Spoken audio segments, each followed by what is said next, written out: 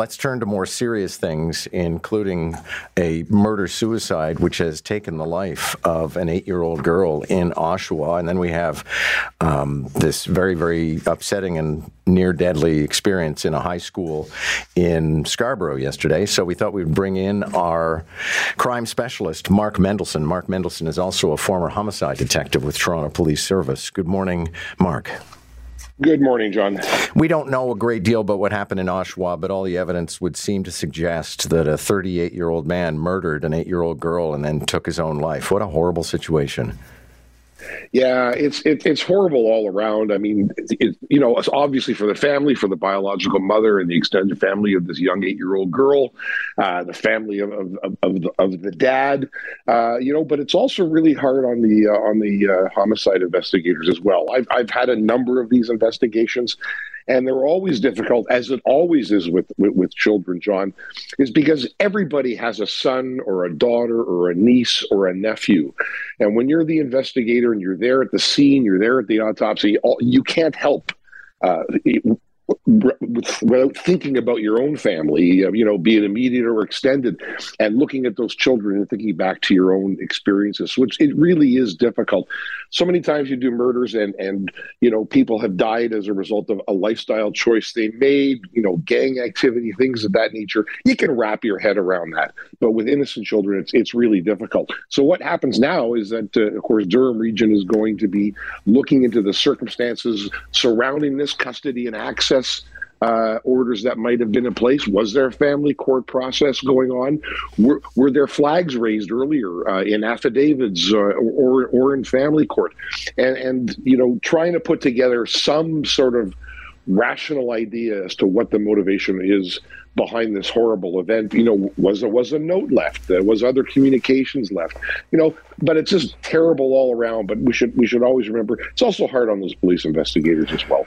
Sure, and there is this aspect when presumably this is a parent. When a parent murders a child, that either they are trying to exert revenge on someone else by taking the life of someone they love, or they think that they are, well, if I'm going to kill myself, then I'm going to take the child with me because the child wouldn't want to be here without me. That's very true. And, it wasn't that long ago, just a couple of years ago, we talked about a dad and a young daughter who went off the Niagara Escarpment. And it was all that, that sort of the telltales were already there. They were in family court. It was acrimonious, divorce proceedings, and it was quite animus. And essentially the father said, well, if anybody's going to get custody of this child, it's going to be me, and it's going to be the dad because I know how to take care of, he or she better. And that's what they're going to be looking at here as well. It's an innocent child, but what's the background? Mental health issues, drug issues. Was he supposed to have access, to the child, or did he have full custody? We don't know, and it doesn't sound like Durham Regional is going to be giving out much more information as this goes on.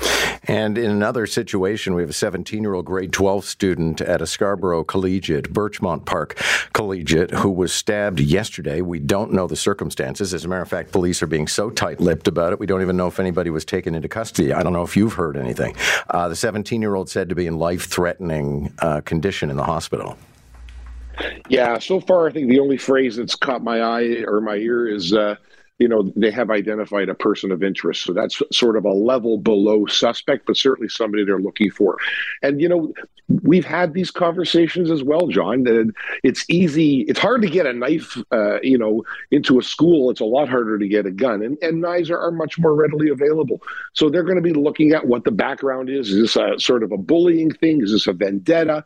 But at the end of the day, you have parents who are getting text messages from their kids with those magic words, lockdown, and that's got to sort of just drop everybody's heart as a parent, given what we've seen happen in schools, certainly in the United States over the last year. So, what do you do about it? I don't know. Do you want to put metal detectors, at the door of every school? Do we have to have security guards in the schools again?